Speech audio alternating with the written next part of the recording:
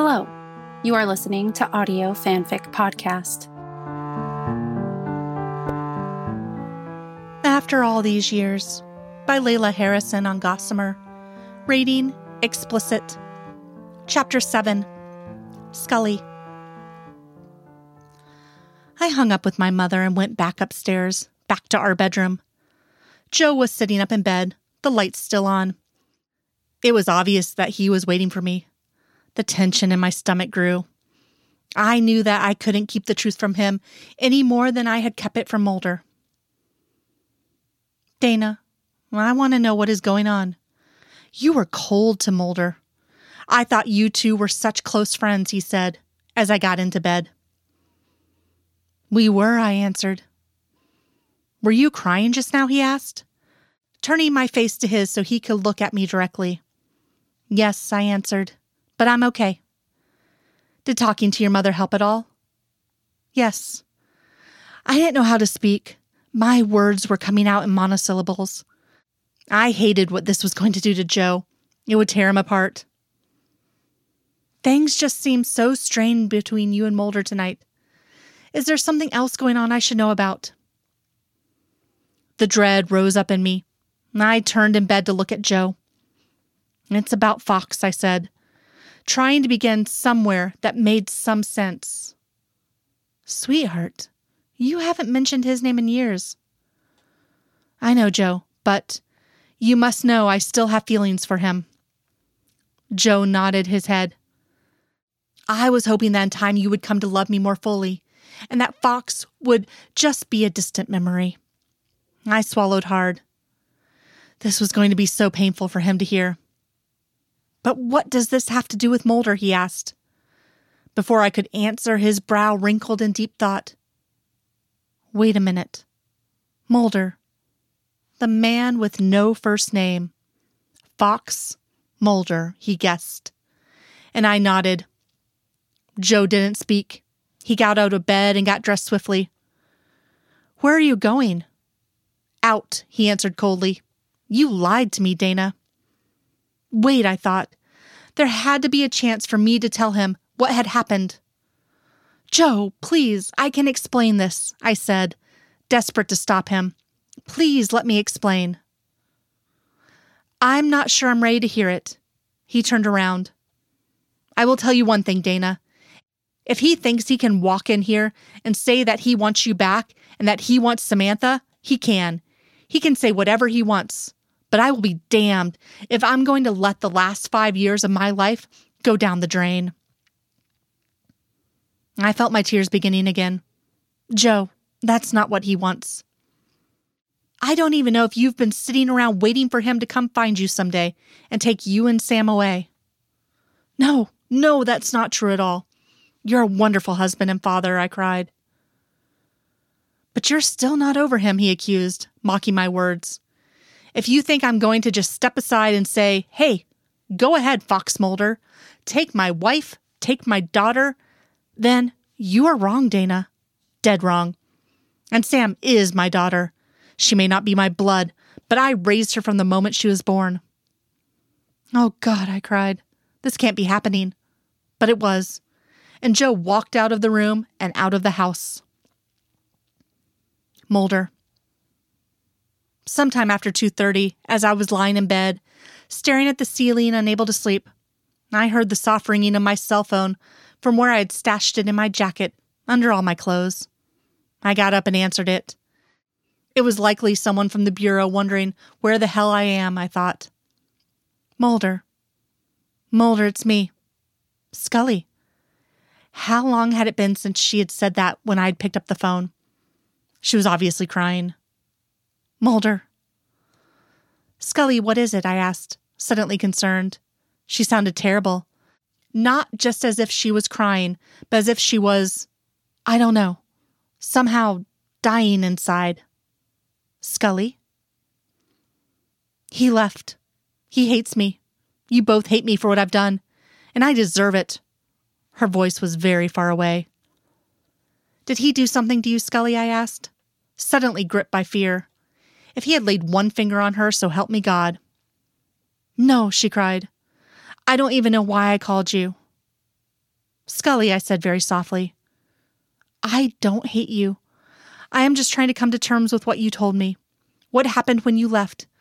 How I have felt over the last 5 years has just suddenly sprung out of the box I've been keeping it in. And as I said it, I knew it was true. I didn't hate her. I had realized why she was so afraid to tell me that she was pregnant. Look how I had acted in the office that day. It was no excuse for her to not at least talk to me, but at least I understood her reaction a little better. Yes, I was angry at her, and I was justified in feeling that way. My anger, though, had only been so strong because of how strong the love I had felt for her was. I don't hate you, I repeated into the phone. I hurt you. I hurt Joe. I lied to both of you. I couldn't deny that. It was true. Yes, Scully, you did. There was a long silence, punctuated only by a few sobs from her end of the phone. Do you still have the necklace? She asked out of the blue. Yes, I answered, touching the cross unconsciously as I spoke. I still have it. I love you, Mulder, she whispered. I never stopped loving you. I never stopped missing you. Not one day went by that I didn't miss you. The tenderness in her voice made me ache for her, ache in a way I thought I had forgotten or buried so deeply that I wasn't able to feel it anymore. But I still had it. I still loved her so much. I felt tears in my eyes. What had happened? For 5 years we hadn't seen each other, but somehow the feeling that had grown between us over the 4 years that we had known each other had not diminished in strength or in magnitude. From the sound of Scully's voice, I knew that nothing in her heart had changed over the last 5 years. Her life had definitely changed, and she had likely had to shut off her feelings for me, feelings about her past. I knew she was so good at shutting those feelings off. For the years we hadn't worked together before we had become lovers, I knew that she had a separate part of herself reserved for the fear, for the loneliness. She had never shown that part of herself to me until we had crossed the line and become lovers. I had known about that side of her, even witnessed tiny pieces of it, but I had never truly known her completely until she had let down all of her barriers and let me in. Mulder, she whispered my name, and I closed my eyes. It was as if it were 5 years ago and she were beside me, as if none of it had ever happened. Mulder. I opened my eyes, but it was 5 years later. I had no concept of her life now, with the exception of the fact that I now knew about the web of deception that she had woven to protect me, to protect Joe, to protect our daughter. The more I thought about it, the more I knew that it wasn't meant to protect any of us at all. It was meant to protect her, to keep her from having to face her own fears of commitment, of loving someone and being afraid to lose someone. I understood suddenly why she had married Joe. In a way, it was for convenience sake. It was to provide Samantha and herself a good home, love, financial and emotional support. Samantha, our daughter. I inwardly winced at the fact that I didn't know anything about her. She had approached me as I was about to walk out of Scully's house, her auburn hair still damp from her bath. Her eyes, the same shade as mine, were shining.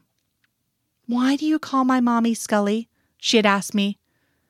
And I was unable to answer, unable to even look at her. I didn't know her. I hadn't raised her. She was mine, and yet she wasn't. Scully, I said to her on the phone, what are you going to do? Using the you very deliberately. I couldn't get her out of this. She had to do it herself. I don't know. She was calming down. Her tears had slowed. I don't know, Mulder. I wish I could just take Samantha and leave here. Leave all of it behind. The memories, the pain of hiding everything for so long. Then come back to DC, I asked. No, just to leave. To get away from everything. To get away from Joe. From you. Her voice held pain, old pain. My stomach turned. I had just found her. I was not going to let her disappear again. Not with my daughter. Scully, you know you can't do that, I told her firmly. You can't just leave. I don't know what else to do, Mulder. I've screwed everything up for everyone. Maybe it would be the best thing for everyone involved. Just like it was for the best when you left me 5 years ago? I closed my jaw tightly. It had come out much harsher than I meant for it to. She didn't answer. Scully, I'm sorry, I said, meaning it. I have to go, she said suddenly. Warning bells were going off in my head, alarm bells ringing loudly. Something in her voice had changed. Something bad was going to happen. She was going to... Oh, no, I thought, not again. She was going to run. No, Scully, don't hang up. Wait. I love you, Mulder.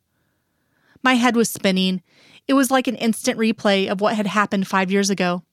I would never get to see her again, never hold her again. No, I told myself. No. She had already hung up the phone. Damn, I swore aloud. I didn't know her number. I jumped up from bed and began to throw my clothes on. I was mentally trying to decide which would be faster, if I should drive to Connecticut or fly. I called the airline as I dressed. They had a red-eye flight leaving Dulles in 45 minutes. It would arrive in Westchester at 6:45 a.m. The flight was just under an hour. I could rent a car in New York and drive up to Greenwich in 15 minutes. Hold that seat for me, I instructed the airline reservation operator. I'm with the FBI. I have to be on that flight. I gave her my badge number and scribbled a quick note to Mrs. Scully, instructing her to get on the first flight to Westchester when she awoke. Then I slipped out of the house and into the early morning blackness, racing to Dulles Airport as fast as I could. Mulder.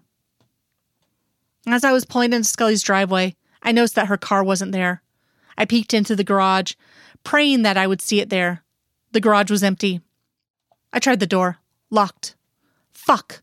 I pounded the door. Scully. Joe's car pulled in alongside mine. What's going on? He asked, getting out of the car. She's gone, I said shortly, trying to hide my concern. She's taken Sam. How do you know that? He asked indignantly, unlocking the door. He was obviously very angry at me. Dana, he called into the house. There was no reply. I followed him inside. Dana, he called again. I bolted up the staircase, opening the first door I saw, Dana and Joe's room. The bed was still unmade. Feeling as if I were invading, I backed out of the room. Next door, Sam's room. The room was, in a word, incredible. The walls were painted a soft blue color, and what must have been a professional artist had painted an entire celestial heaven on the ceiling. The curtains were white and wispy, covering the window but still allowing the morning sun to stream in. It was obvious that Scully had been the mastermind behind the decorations. Sam's bed was in one corner. The covers were pulled back. I checked the drawers, trying to determine how much was missing. I had no idea what clothes she had in the first place. It was no use. I could hear Joe still calling Scully's name from downstairs. I went back down to meet him in the front hallway. She's gone, I repeated. She took Sam. They're gone. We have to find them. We have to find him, he echoed. Since when do you take such an interest, he asked. I'll find her. She likely just went for a drive with Sam. I'm sure she's fine. I have a very strong interest, I told him venomously. Sam is my daughter. Dana is my wife, he replied in the same tone. And as far as I'm concerned, Sam is your daughter by blood only. I raised that little girl after you. After I what? I shouted at him. What did Dana tell you?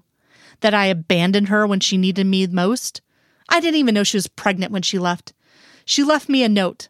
Damn it. She never even told me goodbye. He paled considerably. Obviously one more thing he hadn't known about. I lowered my voice. She hurt me so deeply that I thought I could never love anyone again. I haven't loved anyone since. I haven't let anyone get close to me since. It was a painful admission, particularly because I hardly knew this man. We have to find her, he said, nodding his head. I calmed at the use of the word we. Do you have any idea where she would have gone? Friends in this area? Places she'd like to go? His face clouded in thought, then his eyes lit up. What? Shippen. There's a beach there that she likes to go to think. Where is it? I asked. Stamford, the next town north of here. It's not far. Let's go, I said. I'll drive. Joe and I made the drive in silence. Every few minutes, he would speak to give directions. Take a left here, turn right. I was lost in my thoughts. All I could think of was Scully and Sam, our daughter. How to make all of this right again. And without warning, I was drawn back to the past, to the things she and I had said and done. Little snippets of conversation, events, free-flowed through my mind. You're the only one I trust. Mulder, I wouldn't put myself on the line for anyone but you. Hearing her sigh as we first kissed. Seeing the look on her face the first time we made love, as we sank back into the bed in her apartment, our bodies touching each other for the first time, with no barriers. How her eyes shone. I love you, Mulder. Right over there. Park over there. We'll have to walk the rest of the way. Joe interrupted me out of my reverie. I parked the car and we both sprinted across the gas, then across a small footbridge. The sun was now fully up, and it was shining brightly over Long Island Sound. It was cold enough for me to see my breath as I followed Joe at a brisk jog. At the water's edge, there were rocks, large rocks, for what seemed like a stretch of miles and miles. I could see why Scully liked to come out here. It was peaceful. I scanned the rocks quickly. I saw the red of her hair before I actually saw her. There she is, I cried, pointing. Joe and I broke into a run at the same time. Dana, he yelled. I grabbed his arm. Don't startle her. I didn't know what her emotional state would be. Joe ignored me, pulled his arm from mine, and began to run faster. I struggled to keep up with him. I saw Scully fully now, sitting on one of the rocks, Sam cradled under one arm, apparently asleep. They were both wearing heavy coats, and Sam was wrapped in a long scarf. Dana, he yelled again. We were about 50 feet from her. Scully turned her head at the sound of Joe's voice. She jumped, and I knew what was going to happen just as it actually occurred. She scrambled to her feet, pulling Sam up with her, trying to take her in her arms and climb up the rocks, to run from us, or to us, I don't know. But Sam slipped from her grasp and fell. I heard the crack as her head hit the rocks, although I was told later that from the distance I was at, I couldn't have possibly heard it. Panic filled me as I watched her tiny body slide down the rock and into the water. Sam! Scully screamed, terrified. Adrenaline pumping through my veins, I overtook Joe and ran to the rocks, climbing over them to reach Scully before he did. She clutched at my coat, her eyes wide and frozen with terror. Mulder. I pulled from her and jumped into the water immediately. I didn't know how deep or cold it was. The icy blast of the water temperature hit me as soon as I hit the water. All I could see was the tiny body, floating face down in the water. The hood of her coat had come off, the auburn hair made redder from the blood, her thick coat filling with water, and beginning to pull her down under the surface. I reached for her. She was within arm's grasp. I missed. The water was just up to my chest. I struggled to get closer, but the weight of my coat filling with water was holding me back. Damn it, I swore to myself. She's just a few feet away. I've got to get to her.